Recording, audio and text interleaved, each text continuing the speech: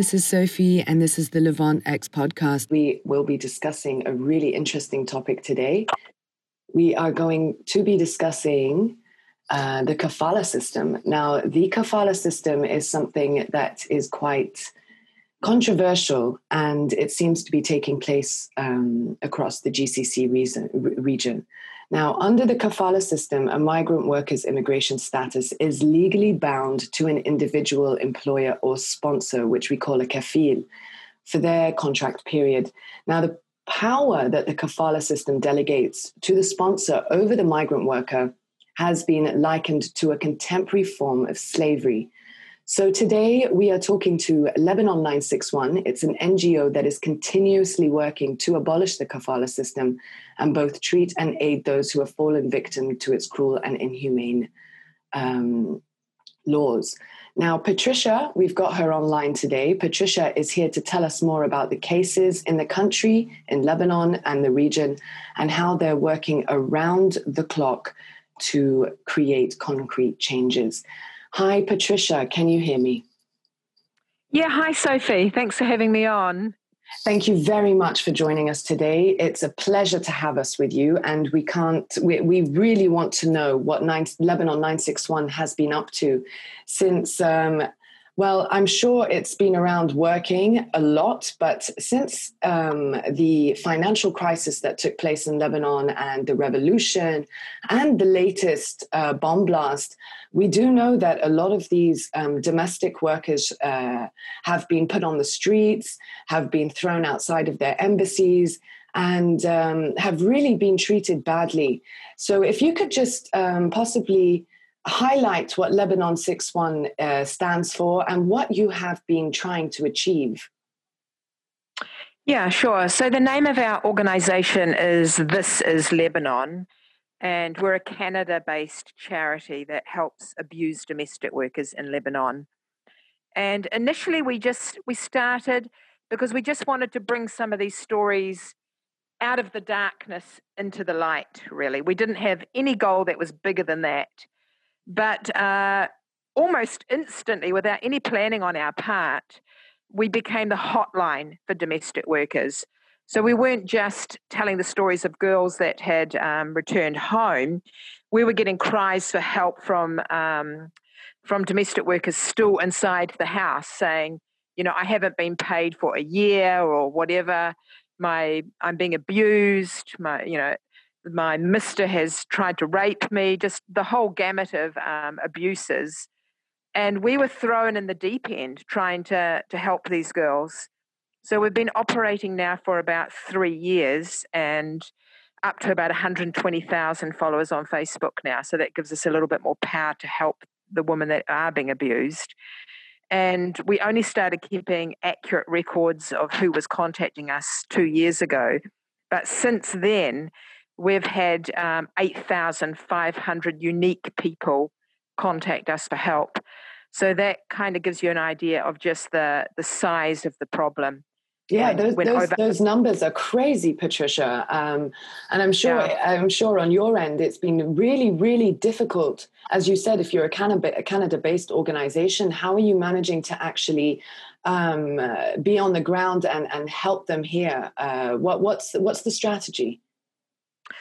So what we do is, well, before we would tell the girl, not to run away, and we would negotiate with their employers to try and facilitate payment of their salary and their release.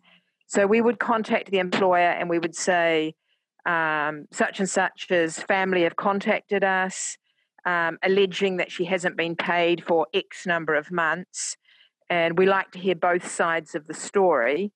So please send to us all and receipts so that we can, we know who's telling the truth. And then we take it from there. It depends on which way the employer goes. Like if they're willing to cooperate, then the story can end peacefully. The girl can go home. She can go home with her salary, and the employers get to retain their anonymity, even if they've physically abused her, denied her salary. Like a Kenyan lady, Doreen, hadn't been paid for 4 years. Wow. And they were getting her to climb the pine trees and harvest the pine nuts. Oh 4 my years God. she hadn't been paid. So because they had a big company in the downtown area, they didn't want to be exposed, and they sent her home with $10,000. So some stories have happy endings. Quite a few in the past did, but it's becoming more difficult. Yeah. Patricia, could you possibly highlight to our audience what kind of cases you've been facing since the August 4th blast? Because we do know, and we all have heard about the Ethiopians that were outside the embassy. They were sleeping on the streets in an area in Beirut city called Badaro. You did have the issue with the Kenyans and the illegal immigration of them being brought into the country, even though the Kenyan government has denied working with Lebanon because of the Kafala system. However, these women were being brought into the country illegally and were being handed over to employers. And still are, Sophie. I just talked to an agent who doesn't know who I am, and I found out that he has just brought in 2 Kenyans. They're arriving tomorrow, and they pay off the airport officials. They pay $50 per girl that's leaving to the airport officials, and they're still arriving. There'll be 2 arriving tomorrow. And do you call these agents, and are you acting as an are you not giving your name? How are you managing to get this information? So that particular case, I pretended to be the friend of a foreign family who were working with the UN, who wanted to bring in a fresh maid. They didn't want a used one, because that's often how they're referred to. Mm. And he said no problem, and he sent me some little video clips of some woman from Chad. That's a new line of workers starting up soon, Chad, and some Kenyans and some Sierra Leoneans. And these, and all of them are coming in completely illegally and are being bought, and airport officials are being bought off. And yeah, even now they're flying into Armageddon, and they have no idea what they're coming to. What type of procedures are you going to try to put in place, or is there any way of are you collaborating with different NGOs on the ground?